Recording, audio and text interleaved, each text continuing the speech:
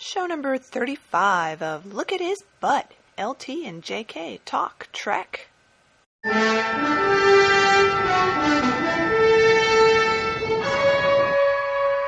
Greetings. This is Science Officer Spock, and currently there are no life forms available to take your call. But at the prearranged audio signal, please feel free to leave any verbal communication you feel is necessary. Live long and prosper. 5. Wow. I 35. can't believe it. This is a whole new demographic for us. I hope that we can make this transition. I hope the brand extends. You know? Right. It's got to be stretchy. A stretchy brand. Flexible. Flexible, yeah. Yeah. Stretchy brand podcast. Our target is shifting, and we have to, got to move with it. Yeah. We're a spandex-like. Stretching to cover the vastness of the news from around his butt. I know. Well, welcome to another episode of Look at His Butt. And we have so much news. It's amazing. We just assembled a list of news we have to talk about, and it's incredible. It's like pages. It's pages, and we're going to try to get through it briefly, but some of it just has to be discussed, and this is the number one thing. Let's do it. Let's do it. Jump right in. You heard about this being speculated about on Look at His Butt first. This was a scoop. In fact, we're wearing our news hats. Me and Scoop Taylor here. Because we talked about this way, way early. Mm-hmm. This is an article that was in the Sun Herald, and it says, Shatner, Denny Crane's a horn dog, but. It's by Gene Prescott. More than a couple of bloggers and probably countless viewers of ABC's soapy Boston Legal are in a stir about sex. More specifically, the internet has been buzzing about a possible shift of sexual orientation in one of the show's key characters, womanizing partner Denny Crane, played with over-the-top chutzpah by Emmy Golden Globe winner William Shatner. Just a week or so ago, the Wow report, worldofwonder.net, put out there for all the world to read. This is a quote. We hear from a reliable spy that the always inappropriate hetero horn dog Denny Crane will be turning gay soon for at least an episode of Boston Legal or an arc, if not forever. They pretty much covered it all there, didn't they? He's going to be turning gay. Maybe. Could be for just an episode, could be for a story arc, or it could be forever, or it could not happen at all. So, and you know what that for an episode means? Mirror universe. Now wait, they contacted Shatner by phone to get a comment. Uh-huh. This is amazing to me. First of all, Bill had to be laughing in his hat. There are no two straighter guys than Denny and Alan. Yeah. Gosh, no, I can't think of it. Especially Alan. Shatner said Wednesday during a phone interview. Straight as the horizon. Yep. There are no straighter guys. Well, maybe those two Brokeback Cowboys are straighter, but okay. Shatner goes on. But we've discussed that a number of times, and we're not unaware that the proximity of Denny to Alan is somewhat suggestive. Shatner points out that the homoerotic current that underlies everything has more to do with the writers than the actors. And then he throws the water cooler gossips a bone. He says, in a future scene, Denny will be taking a milk bath with Alan, and we're hoping that causes a stir. I love it when Bill lies, and then when he fucks with people like that. So he might turn gay for an episode. You know what I find interesting about this rumor? Mm-hmm. It doesn't say he'll turn gay with Alan. That's true. Who would it be with, though? Not with Brad. That virgin judge? Not the Hobbit. He's off the show. The Hobbit's gone. Yeah. It's official. The Hobbit and that girl aren't even in the credits anymore. Oh, really? Mm-hmm. Oh, there you go. That was quick. He heard about that from us, too. Short and In fact, sweet. we talked about that. I think it's the first time the Hobbit showed up. I think so. He'll be gone. Yeah. Wow. But this is something to watch out for. This could get very interesting. This is great. I am so excited about this. I'm so voting for Mirror Universe. Oh, Gold lame. Here we come. A sash. A sash. Denny Crane with a big sash. We got to ask him about this at Shatner Camp. Thigh-high leather boots. Oh, you just stopped my heart.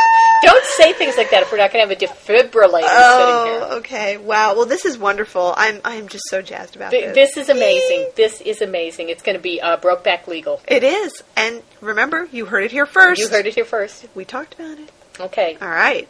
Next topic. Check that off. This we just want to share. It's quick and it's funny. It was a very funny article by Dave Barry about the Olympics, and he did like a brief recap of what the Olympics are, what the various sports are, and of course his take on all the sports was very, very funny.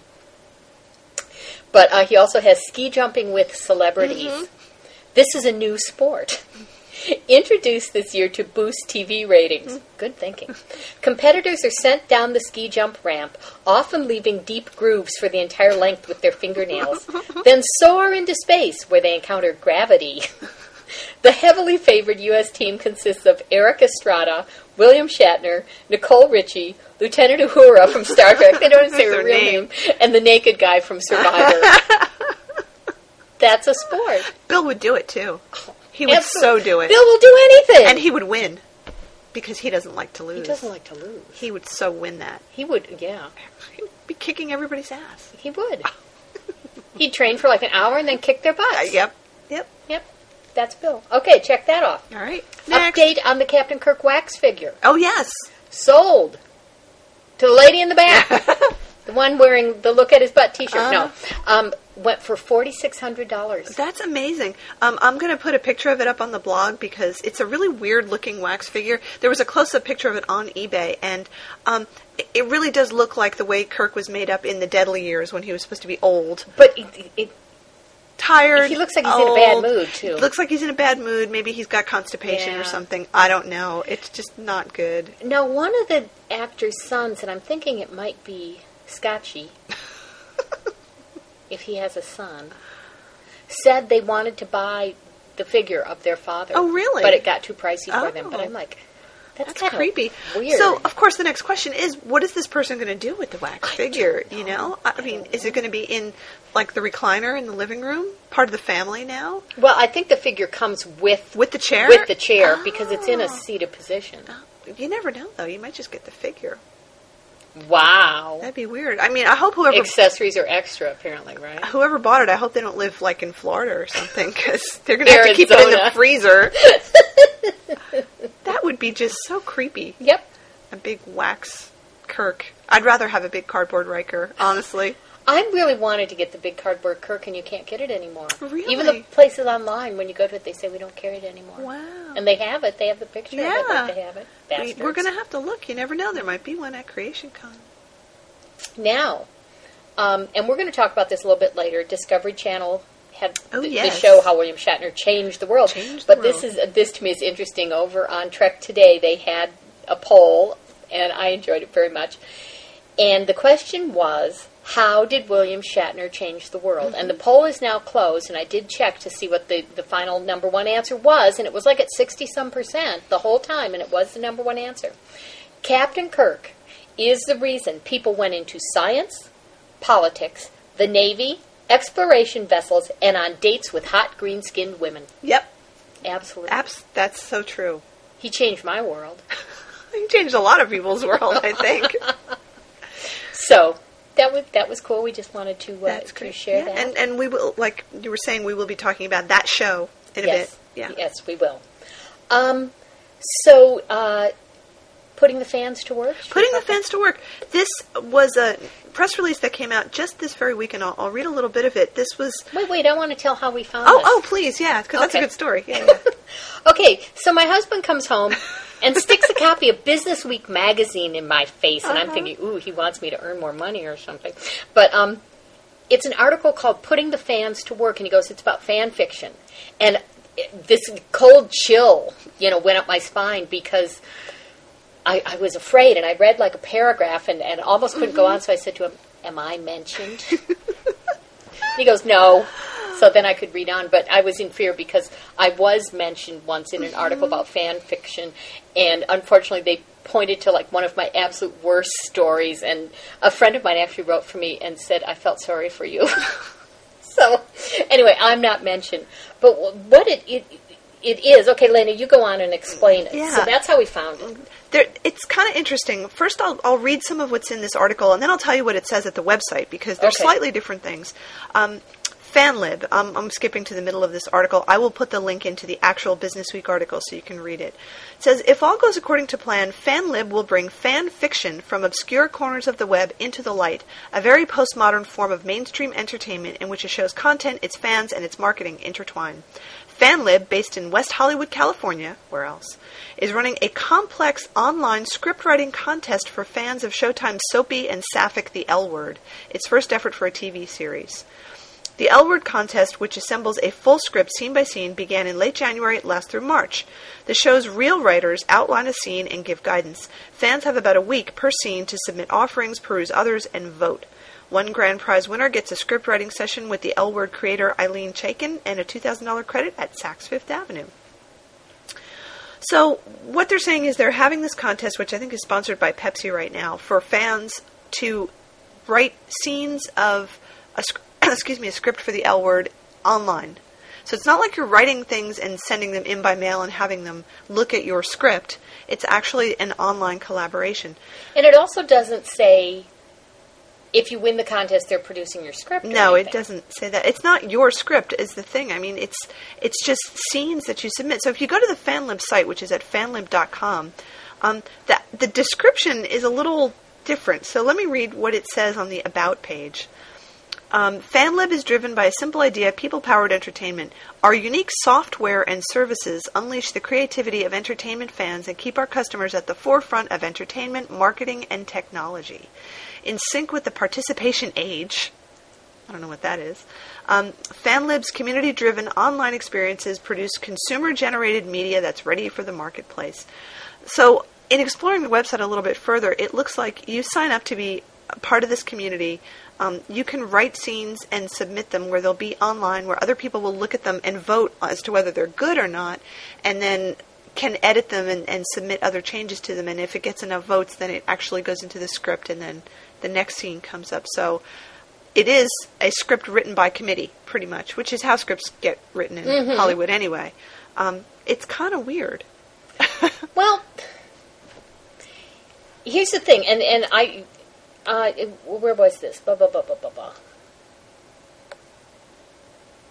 it's somewhere in the article, and I can't find where. It was saying, here it is. The genius of FanLib is realizing that fans can be happy just being recognized. The prizes don't have to rival those of Who Wants to Be a Millionaire. Mm-hmm.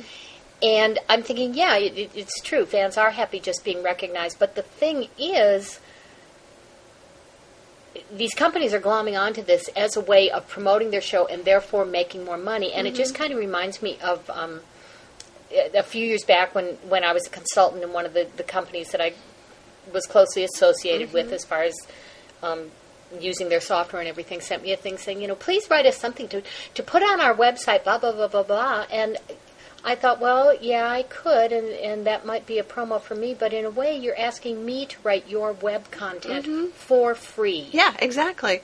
Well, I'm wondering what the Writers Guild has to say about this, because normally, you have to get paid. I mean, if you write a script, because that's the way the world works, you get paid for it. And if you're in the Writers Guild, you're in the union, and there are rules about how much you get paid and what you deliver, and you're not supposed to write on spec, and there's all kinds of stuff connected with it. The writers here, I don't know.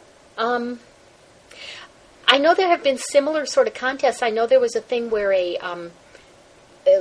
third grade class or a fifth grade class or something wrote a script for some sitcom, probably The Cosby Show or something, and sent it in. They did it as a class project, and it ended up, of course, being tweaked by the real writers, but produced.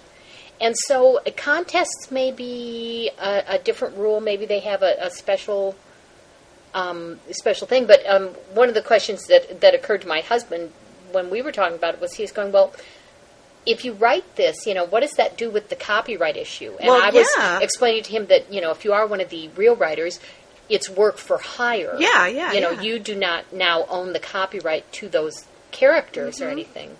But yeah, it would be interesting to know more about how this works, but basically it's an online version sort of the Strange New Worlds contest. Yeah, which I don't think, have we talked about Strange New Worlds on the show? We have a little bit, and the thing is they own all the entries. You don't have to win to have given up your story, and that's I bet it's something similar here. Yeah. That you don't have the ownership. Yeah. I'm just as we're talking, I'm looking at some information, and I actually put Writers Guild and FanLib in here. So there are a couple news articles about it, and a representative from the Writers Guild says that FanLib treats her profession like it's no big deal. Quote, "It degrades the actual work that our people do because it's very difficult work. Everyone thinks they can write an episode of television." The guy who runs FanLib says any writers would be subject to Writers Guild regulations and rights. It is really putting the spotlight on the written word and inviting a large audience to come and participate in the writing process. So apparently they're going to try to enforce things like copyright and payment and all the rest of it. There was one more thing I want to click through and read here. See if I can find it. La la la. Oh, it's dead air. Oh my God. Oh no! Tap dance. Do something. Yeah. Okay. Here, let me read this. Now, this is really interesting. This is a press release from December 15th, 2003. From who?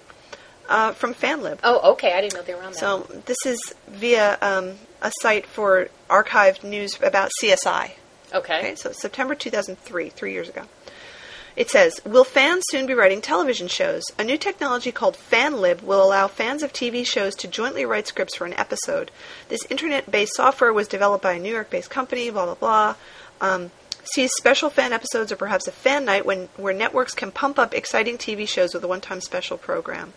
The software is targeted to the 13 to 20-year-old market. Reportedly, CSI and Friends are the two more active shows in fan fiction websites. The biggest obstacle will be the Writers Guild of America. A writer needs to be a member in order to write for network TV shows, as TV writing contests and promotion are new, and writing, even if it's voluntary, is considered employment.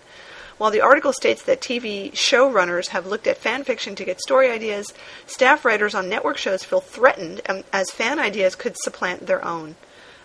Technically, if a TV show uses a fan fiction plot and writing without compensation, that's copyright infringement." Wow. It says FanLib did a beta test at a Harry Potter site called SnitchSeeker.com in which 6,000 people submitted scenes and over 125,000 people visited the site during the test. So, that's interesting. That's really interesting. Yeah. I don't know how they're going to figure it all out. Well, they've obviously, since 2003, managed to work something out with Showtime and get some corporate sponsors. Yeah. So, the thing is to appear on, well, no, it's a little different. I wonder.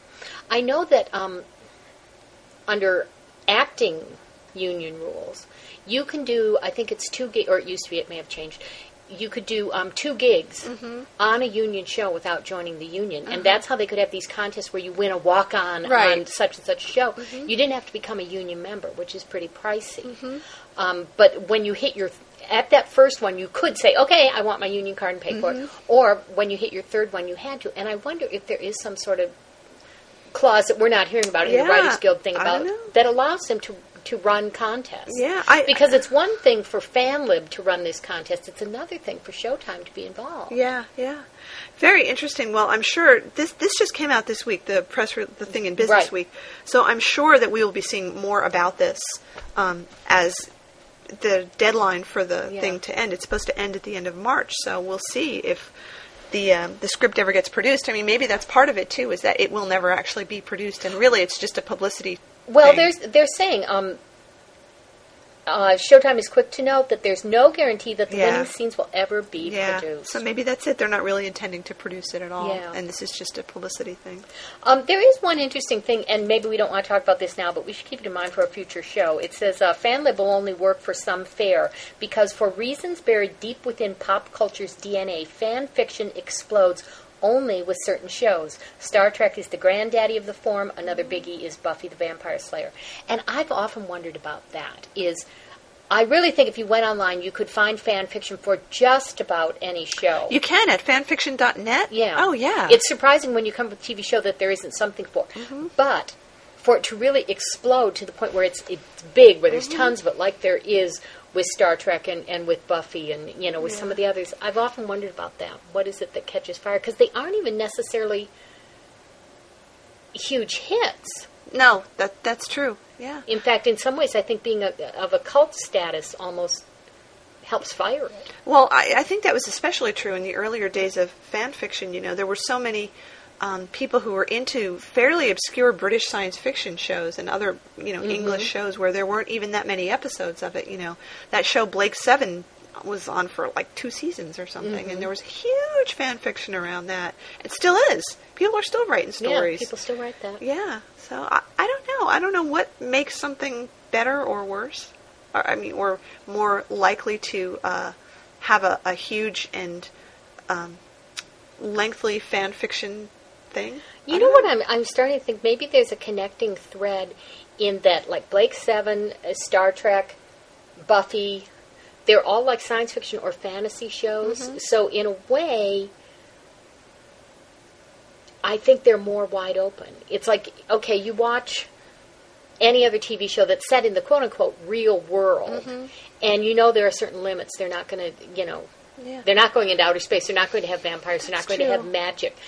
But you set it in these worlds where anything can happen, and I think that sets off more imagination, more viewer participation, because they can go, wow, wouldn't it be great if they did an episode where they went back in time and met Henry VIII and prevented the break with the Catholic Church or something, and you could follow that thread of thought and write a whole story or a whole script about it, whereas you're not going to do that with CSI.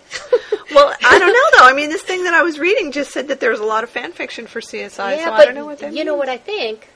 I think now, this is today, with the internet out there, there is fan fiction on everything. But in the early days, I'm thinking what sparked it had to be something more than it was a popular TV show.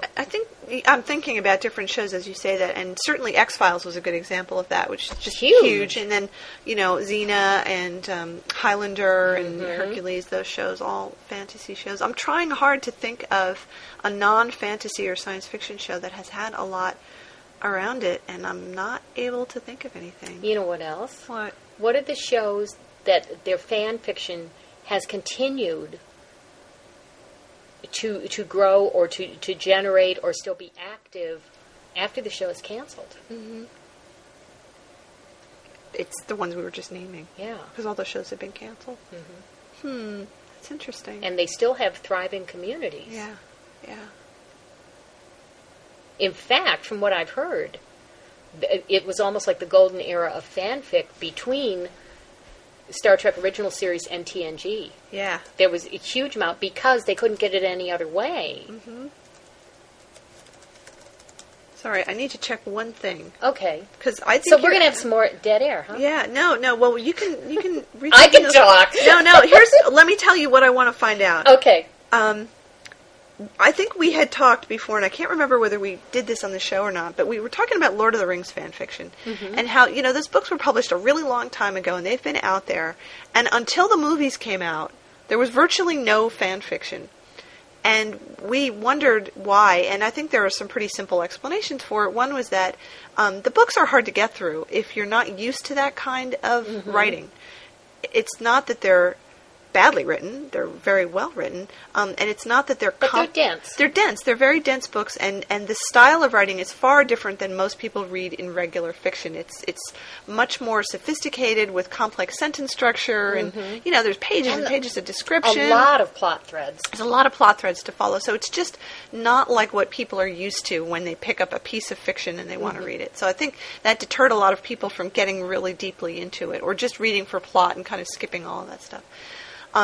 So then there's the movies, which preserved a lot of it, but additionally had these really hot guys in the roles. I mean, that was definitely part of it. And it gave people something visual to relate to. They couldn't just because that. Even though the books are filled with pages of description, it's what's in your mind, right? I mean, there's no pictures and you just don't know, but then you have the movie, so now you see it. And now you have a large group of people who share the same visual image. Right. They see exactly what it is. They have the same way of thinking of what a character looks like and speaks like and what he dresses and all the rest of that. And like immediately after the first movie came out, the fan fiction for Lord of the Rings just exploded. So I was just checking over at fanfiction.net to see if there was still a lot of it or whether it's kind of died away, because we're not really part of that anymore. Right. And it just doesn't seem like it's continued. Like there was really? Well, I'm not sure. I mean, it seemed like there was a huge fad for it, and then after the third movie came out, things kind of trailed off a little bit. Whereas I know the Harry Potter people are still going strong because she's writing books and the movies keep coming out, so there's new stuff that people Well, here's can the play other on. thing.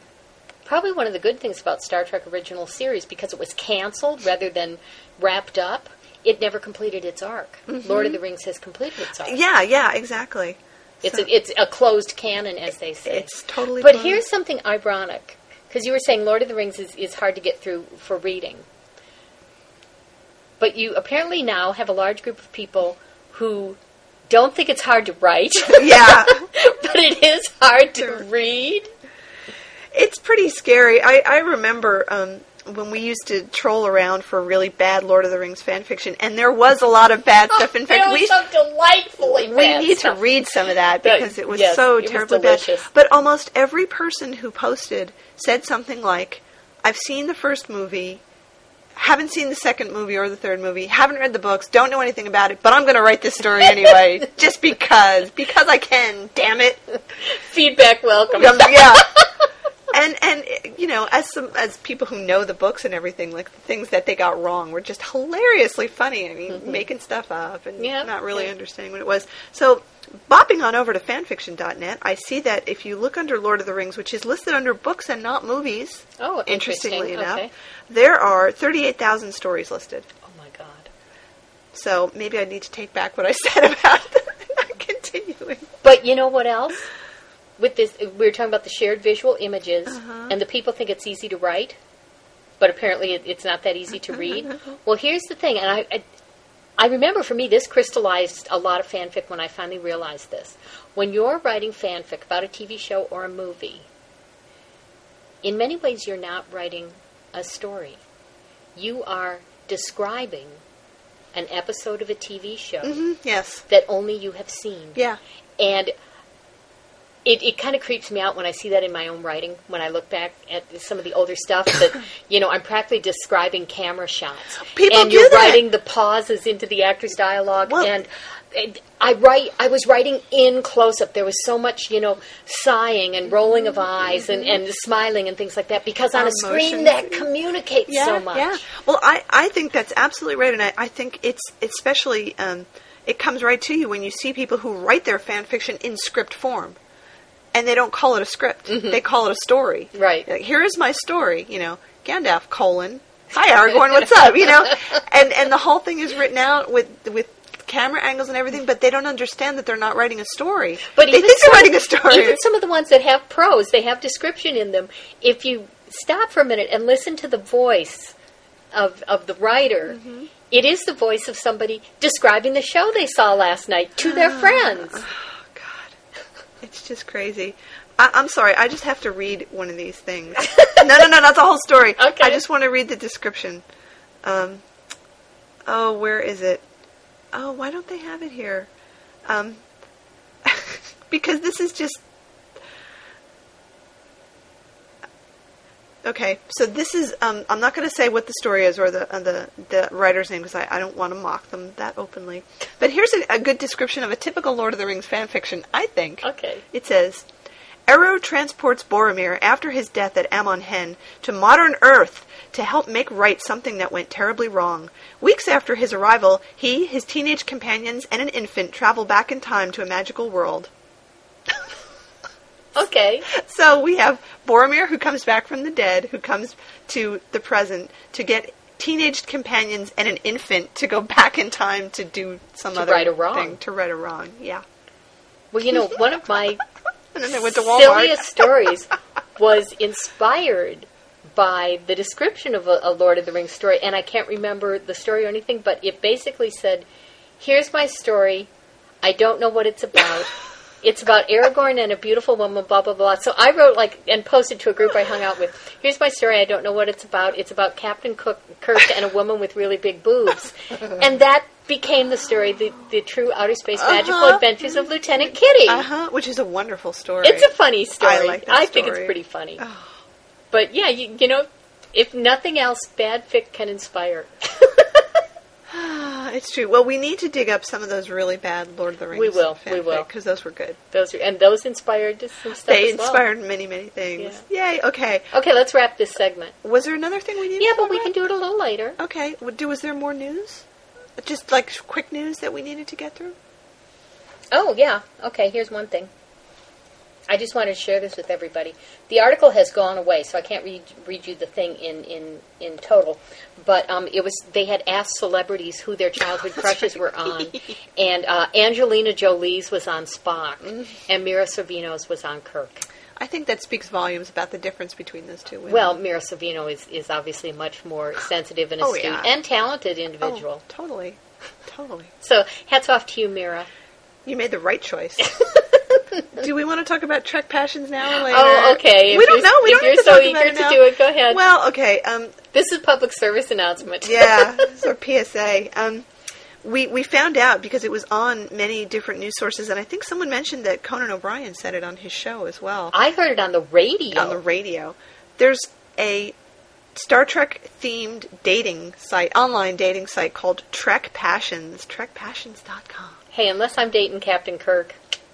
So it's free, and you go there and you sign up, and you get to meet other sci-fi geeks. It says Trek Passions, online dating for sci-fi fans. Now, they don't mention that you have to be a Star Trek fan.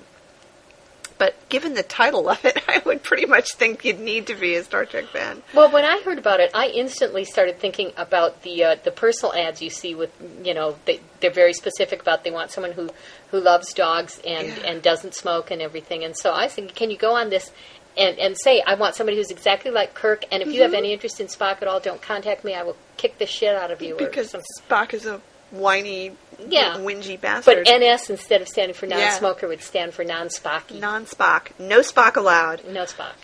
So we looked through this a little bit, and the descriptions are interesting. The ratio of men to women seems to be about 1,000 to 1 at this point, which is kind of not surprising. It's better than Alaska. I mean, for women, So who knows? One of us might be signing up there just to browse around a little bit. But I have to just read this because it totally caught my attention. This is her dream man. Yeah, right. I mean, I just want to say, you're a Star Trek fan. This is what you post as the first thing that people read about you, right? I don't know what this guy was thinking. He says, I did not really enjoy the first Star Trek series, mainly because I am offended by James T. Kirk's need to bag every woman in the galaxy. Is that really a necessary thing to do while exploring space? Okay, when one of us yes, when one of us signs up for this, I want that one to contact this person and point them to the Trek BBS where it says 62.6%. Say, Captain Kirk is the reason people, blah, blah, blah, blah, blah, went on dates with hot, green-skinned women. Case closed. Absolutely. End of story. End of story. I was just astonished that... He will never get a date. Well, he lives in Los Angeles, so what do you want? Really? Anyhow, Trek Passions, friends. Check it out. There could be some interesting stuff there. And I think Trek Passions should offer...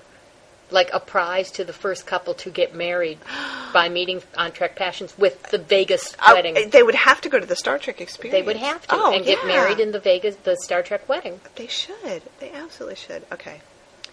Yeah, Trek Passions.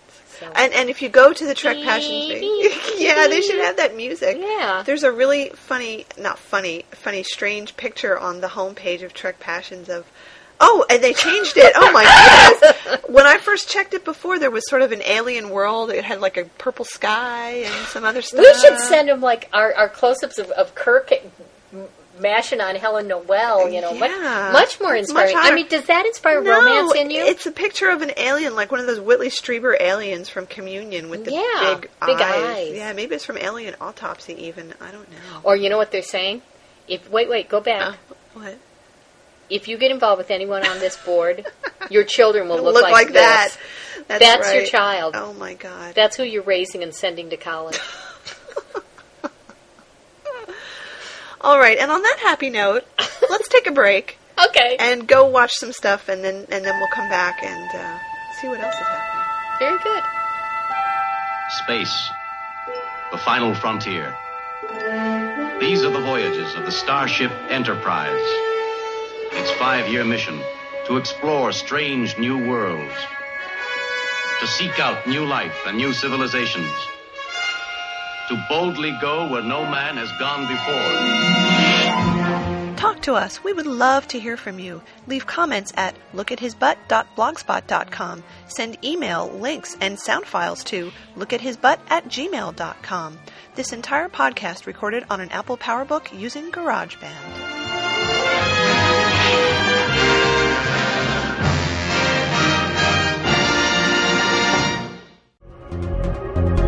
TSFFPN side access.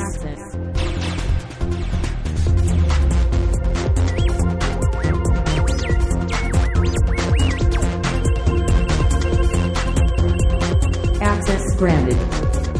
The Sci-Fi Podcast Network has collected together some of the best science fiction, fantasy, and gaming podcasts out there. The Sci-Fi Podcast Network has a lot of great programming that you might be missing. The goal of this podcast is to showcase some of the great shows available on the network so that you don't miss out on all the fun. Each episode will contain an interview with a TSFPN podcaster and clips from their show. I'll also play some of the fun, funny, and cool clips from some of the other TSFPN shows from this week. To start listening to TSFPN Sci-Fi Access, just visit tsfpn.com.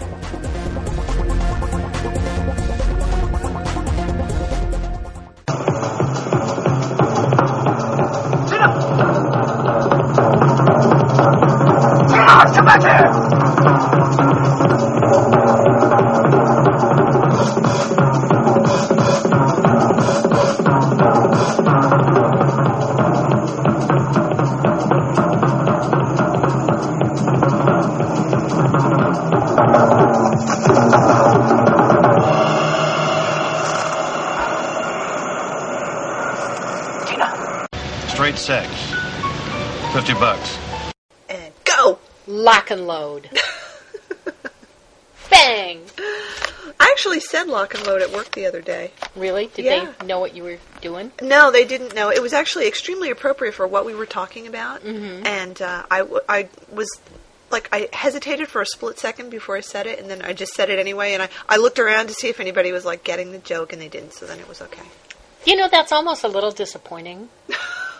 Because I remember when I sort of came out at work as a Trekkie, not as an extreme Trekkie, but just let them know, you know, that I had some Trek awareness.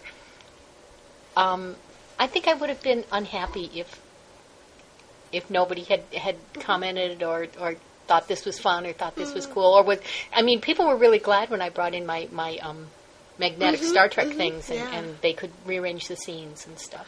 Well, I think making a Boston Legal joke like that is just more obscure. Yeah, yeah. And even if somebody had watched the show, they might not immediately make the association with that. So that's true. Anyway, that was completely irrelevant. No, it wasn't. It depends on your definition of irrelevant. It depends on your definition of completely. Depends on your definition of definition. And let's send it to the jury. Okay. So I brought it back to Boston Legal. Boston Legal, yeah. Yeah. So we just watched 2 episodes of Boston Legal. Mm-hmm. It took us about 45 minutes to watch the first episode and about 5 minutes to watch the second episode. And most of the 5 minutes in the second episode was fast-forwarding. And you did an excellent job of that, by the way. I was very impressed by the fact that you knew exactly where Shatner's scenes were, and you kind of just went right to them. Well, it's kind of because it is just amazing to me how we had right in a row some really outstanding, wonderful Boston Legal episodes. We had that Alzheimer's one. Mm-hmm. We had Denny's wedding. Mm-hmm. And then the next one that we saw that we're going to talk about in a minute with Shirley's naked pictures and stuff, that was a good one. But the episode we fast-forwarded through was very weak. It was like standard television. Yeah. And so it was really easy to remember, okay, there's 3 times Bill that's in this, because that's the only reason to even look at it. Yeah, it was like there was melodrama with the storyline with Paul and his daughter, and then there was whatever the comedic equivalent of melodrama was with the Blondie and the guy she was defending. Yeah, it was like a really bad attempt at broad, almost slapstick comedy that just failed miserably. Yeah, it didn't work. But anyway, let's talk about the good one. Did work. The good one, because it was a good episode. It did. It had some really good. Nice stuff. So there were 2 different plot lines, right? Mm-hmm. Well, 3 if you count Paul's daughter, but we didn't talk about that. We weren't interested. Count that out. So the A plot line was Denny Crane getting involved in a case and leading a case for the first time, maybe that we've seen on the show. So. Yeah, now that I think about it. And then the B plot line was, we had mentioned this before, that Shirley, Candice Bergen's character, needs Alan's help to get back or prevent the publication of some pictures of her that were taken when she was very young, naked pictures. Like at the age of 19. Yeah, by a famous photographer, art pictures, yeah. Mm-hmm. And those didn't really cross over, right? They were pretty separate as far as threads go. So, well, why don't you talk about, I want to talk about the Shirley Allen thing, so why don't you talk about the Denny thing? Okay, well, it started out, first of all, we got to see the inside of Denny's apartment for the first time, which was very funny because there were pictures of Denny all over. And he even had, was it his name or his initials on his name on his linens? On his sheets and pillowcases. Yes. Yeah. And he's in bed at 9 a.m. watching The View. And what I loved about it is, my God, I hate The View so much. And Alan was appalled that Denny is watching The View. So he was saying, Denny, you've got to get up and go to the office. But, Denny's depressed over losing Bev. And then this Alan changes the channel, and this guy is on who's being arrested because he had wired the windows of his home with electricity as a burglary preventive, and a burglar had been electrocuted, so he was being arrested. Right, so the burglar didn't die, he was paralyzed. But Denny leaps out of bed, or not out of bed, he leaps up and he's standing on top of the bed going, I want that case, And Alan looks right at Denny's crotch and says, and you got your bliss back. So Denny goes into the office, assembles a team of young people who never speak, no faceless, lines, nameless, no lines, no but lines they're at wearing all. suits. And he gets Blondie. Yeah. And now I can't even think of her real name. I don't know what her name is. Is it Lori? I don't remember. She's his second chair. They're going to defend the guy. And it's wonderful to see Denny upbeat and leading this and having a plan. And his plan is basically trying it in the press. And the strange thing about the story, and we both commented about this, was that Paul and Shirley and Lori were all like, oh my God, what is he doing? Denny is crazy, blah, blah, blah, blah. And Denny came in the middle of it and explained to them, this is good lawyering. This is what a lawyer does. You create your own reality. You control the narrative. You make people feel and think what you want them to feel. And I'm thinking, why do they have to be told this? Yeah, they're lawyers. They've been doing lawyering. And we've seen them do it in all their cases in the past 2 years. But Denny, of course, wins his case and does a marvelous job. And it's just wonderful to see him. It's so on top of it, so in his game. Yeah. And the nice thing is, in his final scene with Alan, he's talking about, it felt good. And he said, I may not be the Denny Crane I once was, but up until today, I didn't realize that this Denny Crane might be just as good. And I thought that's right, because he's played that all along, using the mad cow thing to his advantage. And the blustery personality, and now he's running with it. It was great. It was really good, and he was so in control. I mean, there was none of the sort of hesitation and doubt. No doubt at all. No doubt whatsoever. He just knew what was happening at every moment. It was great. It was so good. And they introduced a new character we hope we will see again, which is the PR woman. She was so good. She was helping Denny create the brand of this guy as the American homeowner defending his home, and she was so perky. Wonderful. She was great, and I hope she'll be back. I hope she helps out Denny on other cases. She was really very, very good. So I love that plot line. It was really good, and I was glad that. And I can't remember if Denny said it or somebody else said it when they were actually assessing the facts of the case, saying this is a case where there's a rotten guy on each side. It was clearly a case where nobody was the good guy and nobody was really the bad guy, and it was just. It was a no-win situation. You know, whatever the outcome was going to be, it wasn't going to be good or fair or anything. Yeah. It was just rotten. There's also a really nice moment in the scene with Alan at the end. Denny is exuberant and upbeat because he's won this case and he's sort of back in the saddle. But then he says, so who cares if she Yeah. And the whole thing turned, and he talked a little bit about Bev and about still missing her. Mm-hmm. And he said, do you know I have memories of her that aren't sexual? And it was funny, but it was also very touching because it made me realize what he misses, and I was glad they had this, is that he had fun with Bev. Mm-hmm. Yeah. That it wasn't just sex, it wasn't just, all the other things they played, but that they actually had fun together. Yeah. And it reminded me of the line when Alan said, she makes you smile, and that's great. That he wanted to be with her. Yes. Yeah, yes. So that was very nice that they did touch on that aspect of the relationship, and that is what stays with you. Mm-hmm. Yep, absolutely. That was great.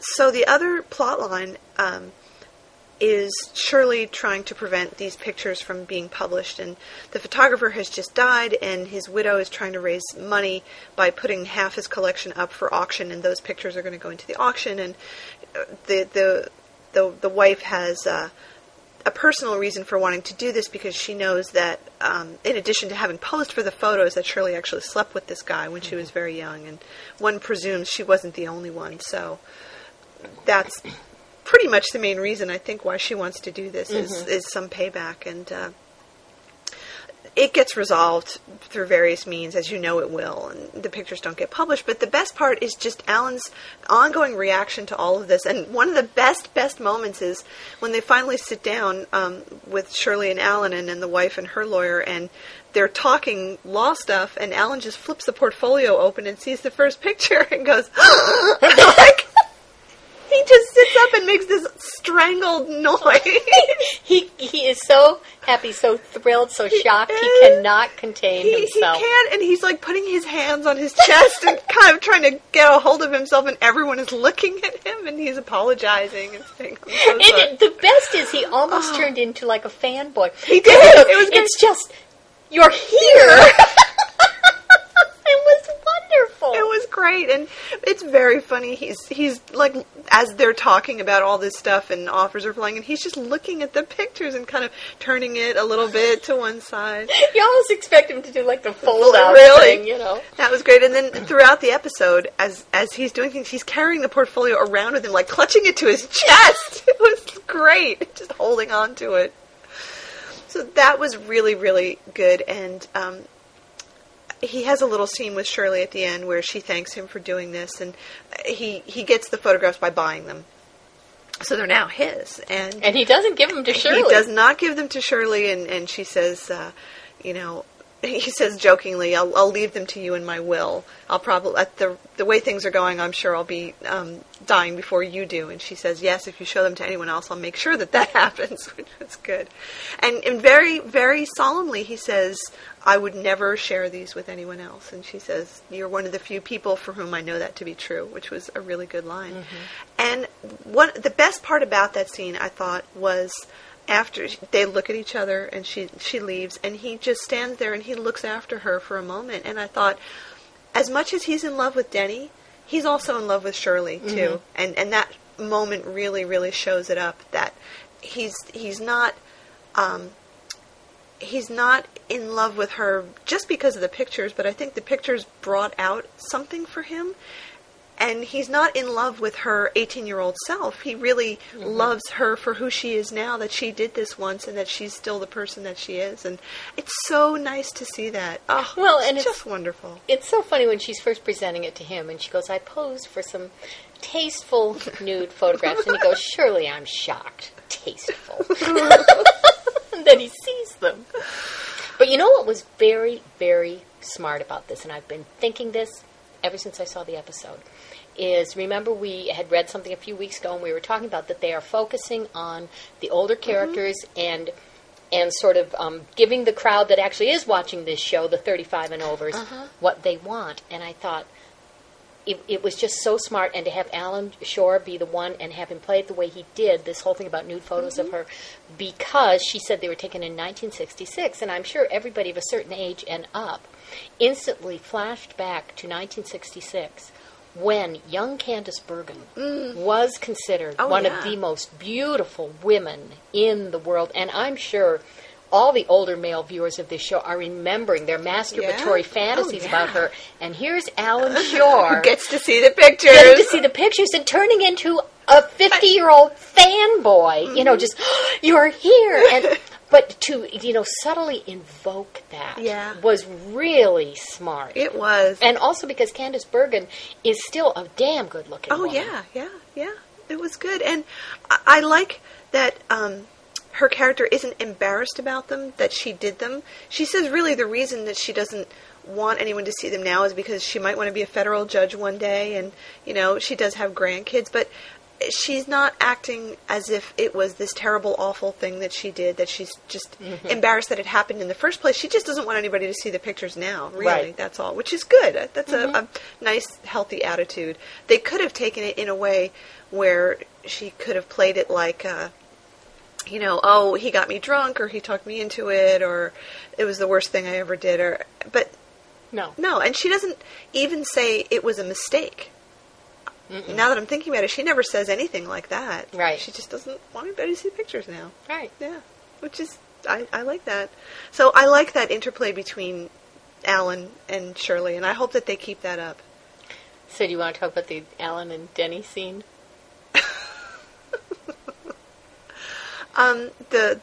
Well, I wanted to say one thing about when Denny's walking around with his underlings. Yes. So they showed it at least twice. Maybe, twice, yeah. Yeah.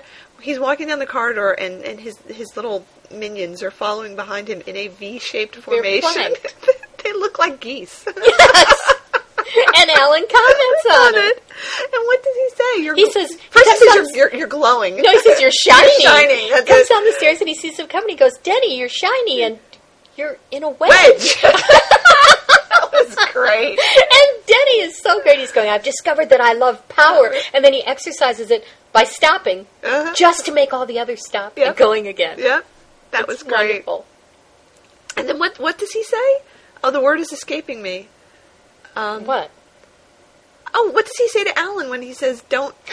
He says it's my homeostasis. Homeostasis. I've reached homeostasis. Yeah. The power is my homeostasis. And he says, don't read anything into bed. And Alan says, I already did. Of course he did. Oh, that was really good. That was really, really good. Okay, so. Oh, well, at the end on the balcony. Where you're getting the feeling Denny is going to beg to see the naked pictures of Shirley. Right. And instead it so wonderfully goes, what's the big deal? I've had naked pictures of Shirley for years. And he pulls them out of his pocket. He's got the Polaroids in his pocket. And he shows them to Alan, and Alan goes, she's asleep in all of these. And then he goes, oh, I've got one where she woke up. Shows it to him, and he goes, have you ever seen a beautiful, naked woman so angry? Oh, it was really funny, and as the camera's panning out, as the credits are starting to come up, he's like shoving it in front of Alan's face, and at one point Alan moves to take it out of his hand, and he jerks his hand back. It's like I'm not gonna let you can look at it, but you can't hold it. You can't touch. Now, you know what I was wondering, of course. What were the photographs really of? Oh, gosh. Who knows? Well, you know, there's a movie where Susan Sarandon and somebody play ex-groupies, you know, who've grown up and have lives. Oh, right, yeah, that came out a couple years ago. And they have all these photographs they had taken of rock stars' cocks. And at one point they're looking at them together and laughing and having hysterics. And the story is that these were real pictures of penises that were stacked up there, and they were looking at them and just, you know, having fun and laughing and making fun of them the way these women would. So I'm really wondering, what are the photographs Bill pulled out of his pocket? I don't know. Well, maybe we Probably the time from when he did Candice Bergen when they were both young and hot. In 1966. Yeah. Star Trek. Well, maybe we can find that out. We can browse around the internet, or maybe we can ask Bill. Yeah. Let's see if he'd remember. Oh, he's had so many naked pictures. I know. Of so many actors. He'd lie. He'd just lie about it. Yeah, but we like when he lies, because we know he's lying, funny. And that makes it true, right? Yeah, it's true. If you know someone's lying, then they might as well tell you the truth. Yeah. Was there, let's see, did we have stuff to say about the second episode? Really? The second episode, well, our comment, one of the things we noticed is that they do a really bad job of makeup on younger characters. Yeah. They do a great job on Bill, Renee, Candace, James Spader, Betty White. They all look natural. And On the younger ones, they are just piling on the pancake, and you notice that the secretary's eyebrows are completely drawn on. Yeah, I think they use because the pancake completely covers them. They use those eyebrow stencils. Yeah, the Liz Taylor ones that you bought at Woolworths. Eyebrow stencils. There were people who did not believe that eyebrow stencils existed. Do you remember when we were at Friscon or something, and we were talking about them, or maybe it was even in one of the news groups, and somebody mentioned them, and another person said, "What the hell are you talking about? What are eyebrow stencils?" Well, it's amazing. You get out in the internet, and suddenly it's like you're out in the whole world, and it's amazing the things people don't know, such as Peeps. Oh yeah, Peeps. I remember having to explain Peeps when I first wrote Peeps stories. Yeah. And I saw Peeps today at the store. Well, we are It's Peeps season. We're going to have to do a special Easter episode that's devoted largely to Peeps, because it's coming up pretty soon. I almost bought some for you. Oh, why? To see the face you're making right now. We can do science experiments with them. Well, there is a really funny website where it's photographs of a surgical team performing a separation of, the 5 Peeps are all connected, and they're surgically, disconnecting they do in those Siamese twin surgeries and stuff, and afterwards they're all wrapped up in bandages, and it's so funny. Oh, that's so funny. You think we could persuade you to read some Peep stories for Easter? Oh, yeah, absolutely. That would be great. Yeah. That would be really good. I don't know when Easter is. It's in April sometime. Really? Oh, we better read something soon then. Yeah, it's coming up. So bad pancake makeup. We noticed that. Not so good acting from some of the other people in that episode. Yeah, I can hardly remember what the episode is about because Bill wasn't involved in any of the cases. Oh, Denise said she had a dream that she had a threesome with Denny and Denny. That was good, but he was funny. After she says it, Denny comes into the room and says very, very casually, "You had a dream that you had sex with me." And she kind of chokes and says, "How did you know?" And he goes, "You did?" I ask everybody that question, and you're the first person who said yes. And I thought it was very well written, and he was funny, but I didn't think she acted very well. She wasn't good. She was bad in this episode. You were saying it was very broad comedy, and that was it. She's not very good at it. And they were making her very idiotic in that, and in her case, that she was handling. And yeah, I think we pointed out that Mark Valley, the guy who plays Brad, has a real talent for doing these comedic things, and I don't think she doesn't have that. No, I don't think she can do it. She's not really quite there. I'm trying to think if there was anything really great in the closing with Alan and Denny. When they were talking about love and smoking their big cigars. Oh, and Denny talked about the first time Bev let him go porkling. And the tilt of his head, the look in his eyes, and says, "I can still see her right there." Has to be one of the filthiest things I've ever seen, and Absolutely. I loved it. Absolutely. That was completely filthy and that kind of made the episode worthwhile. It was so vulgar. Mm-hmm. And to go immediately from that to the two of them talking about how love trumps all, and Alan smoking his... Sucks on a big cigar. Big cigar. Big cigar. So they're definitely building up to something. Oh, yeah. Yeah. I wonder if they're going to film in Montana or British Columbia again.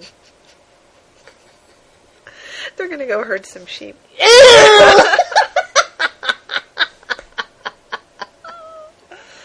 Oh, that is going to be so much fun to see what they do with that. Really. Yeah. I can't wait. It's going to be good. Now, how many more episodes do they have to go? I don't know. I mean, isn't it coming close to Probably the end of the season? I don't know, maybe 4, I'm guessing. I wonder if they'll do that as the end of the season. The milk bath? The milk bath or whatever. I mean, he probably just made that up on the spot. Or they could, be going to a spa and actually do that. Yeah. Do couples milk bath. I know. But given that he just said that, and there's all this speculation, I wouldn't be surprised if that was the cliffhanger to the end of the season. Oh, my. That would be the good. mind boggles. It does. I can't wait to see it. I really can't. Let's see, did we have more Boston legal stuff? There was no sort of Boston legally news, except, we found out this was the first couple episodes where The Hobbit and the other woman are officially out. They're not in the credits anymore. So they're just totally gone. They're gone. And it doesn't seem like they're trying to introduce any other characters. Not right now, but apparently from what I've been reading, I'm not really that big a TV watcher, but a lot of cast reshuffling is very typical of David Kelly shows. Okay. Until it settles down to the ensemble he wants. Betty White is coming back in an upcoming episode. We saw that. But looks good. So is Tom Selleck. We'll just focus on Betty. Yeah, Tom Selleck. I just can't get over that. That scene with him and Denny just looked kind of stupid. Mm-hmm. Because Denny's line to him is very cliched. Yes. Don't you hurt her. Don't you hurt her. Yeah. Oh, she deserves better than us. Don't you hurt her. Hey, I do have a thought we can close with. A thought? Yes. Yay! I love your thoughts. Bringing us around to sex toys. Oh, goody. You already heard this thought, but the rest of them haven't. On this topic of sex toys, as you know, I sort of patrol around the Trek Today, BBS, and various other places, see what people are talking about.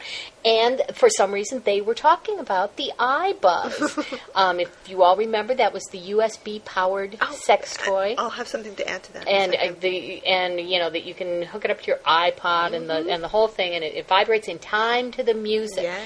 And somebody posted a comment that I thought was just so wonderful. They said, "My God, our cultural fascination with the iPod has grown to the point where we have to fuck it." And then they concluded by saying, "This is like the brightest spot in my day," or something, or "it all looks good to me from here," something like that. But I liked that. I think that's true, very, very true, and not necessarily a bad thing. I wanted to give everybody an update because we spent so much time a couple shows ago talking about how we were going to get hold of the iBuzz with all its many attachments. Accoutrement. And we were looking at the Condom Country site. Right, and they also had the scratchies that we don't know what they are. Well, so here, the rest of the story is that Condom Country is an Australian website, and you cannot buy the iBuzz in the United States for some reason. I don't know why. All of the sites that I looked for were either English, Australian, or other things.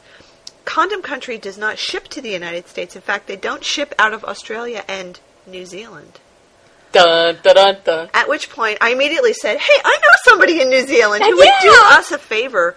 So, thanks to our man in New Zealand, Greg Gray, we are going to get both the iBuzz and the scratchies. Oh, hooray! Which is just a wonderful, wonderful favor. And he proposed that we establish some kind of look at his butt bucks. Okay, this is news to me. So it's like a barter system that we could work out with people if they wanted to buy us things, and then I don't know. And what do we do in return? I don't know. Well, we would have to establish what the system was there, and like how many look at his butt bucks are equal to. I don't know. Is this like green stamps? Yeah, it is like green stamps. Are we going to have look at his butt bucks redemption centers all over the country? Yes. Oh, absolutely. Yeah. So we should think about that and just try to, set something up. I don't know. And what you know would what? people want? What? Who do you think we could get to shill for this? Who could possibly want to promote, look at William Shatner's butt redemption centers? Because I know I could be redeemed through looking at Bill's butt. I have been redeemed. Hallelujah, I'm saved. Give me an amen, sister. You know what I would want to be on the stamp? What? This would have to be a picture on the stamp. I want the picture that you took of the television screen during Impulse. With him wearing those white pants, bending over into the trunk of the car, and there's just this butt. That's all you see is this butt in white pants. Yeah. That would be perfect. Oh, yeah. And there, with a big arrow. Look at it. And it's bouncing. It's on the boing things. Oh. That would be so wonderful. So I think that's an idea that we'll have to explore. Hey, who sent us the photograph? Somebody sent us some screen caps. Of Bill, of course. And there was a profile, and I remember I said to you, "Look how trim and buttly he looks." It was amazing. Was it Julia? Was those from Julia? I think it was the last in the series. So we posted the first two pictures were were showing the EVE from Mark of Gideon, which we hadn't been able to see on our taped copy. And then the third picture, which I didn't post, but I can certainly put it up, is a picture of him on the bridge from Who Mourns for Adonis, is it? We're going to have to check. I'll have to look. But the lighting is such that you can see butt cleavage. Yeah. It's a great picture. It's gorgeous. It's wonderful. I'll put that up. I have it. I wanted to just really emphasize the EVEs in the two Mark of Gideon because they're just so amazing. Little arrows that bounce. Look at that. Look at that. God. It's amazing. Okay, we'll have to be thinking about butt bucks and redemption centers. Butt bucks? I like butt bucks. Butt bucks. It kind of, it's what would people want from us that we could send them? That we aren't already providing. Yeah. With the news, the joy that we spread. Yeah. Well, I suppose one thing that would be easy to do is, we could burn CDs that have lots of shows on them to save people the trouble of having to download everything. That would be simple. I mean, somebody might want it. I don't know. Okay. It's just an idea. Okay. It's not like we're going to be sending out signed photographs of ourselves. Hey. T-shirts. That's true. We could send out T-shirts. If you earned enough butt bucks, we would autograph and send you a T-shirt. Yeah, that's true. And some of the old T-shirts and some of the new things we're working on. Mm-hmm. Yeah, that would be good. Okay. Yeah. So that's one idea for start butt bucks. Earning your butt bucks. Yeah. And if you've got ideas for butt bucks, send them in too. Well, I'm thinking of other things now. Like, you know how in the back of comic books they sell those X-ray glasses?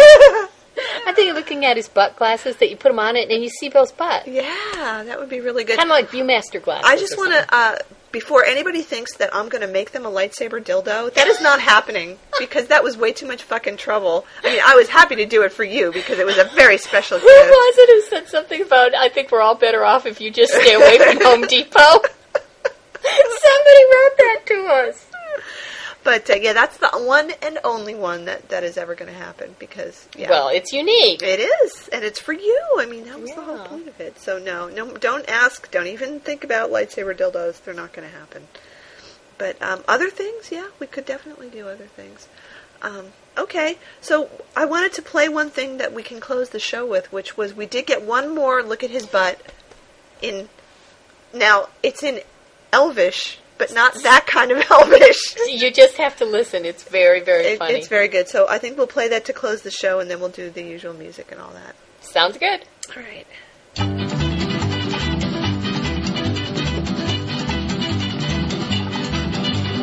Bright light city, gonna set my soul on fire. Got a whole lot of money that's ready to burn, so get those stakes up higher. There's 1,000 pretty women. Hey there, a little more. I just want to sing a little song for you. And now, look at his butt. Charlie. With LT and Jungle Cadet. Charlie! Thank you very much.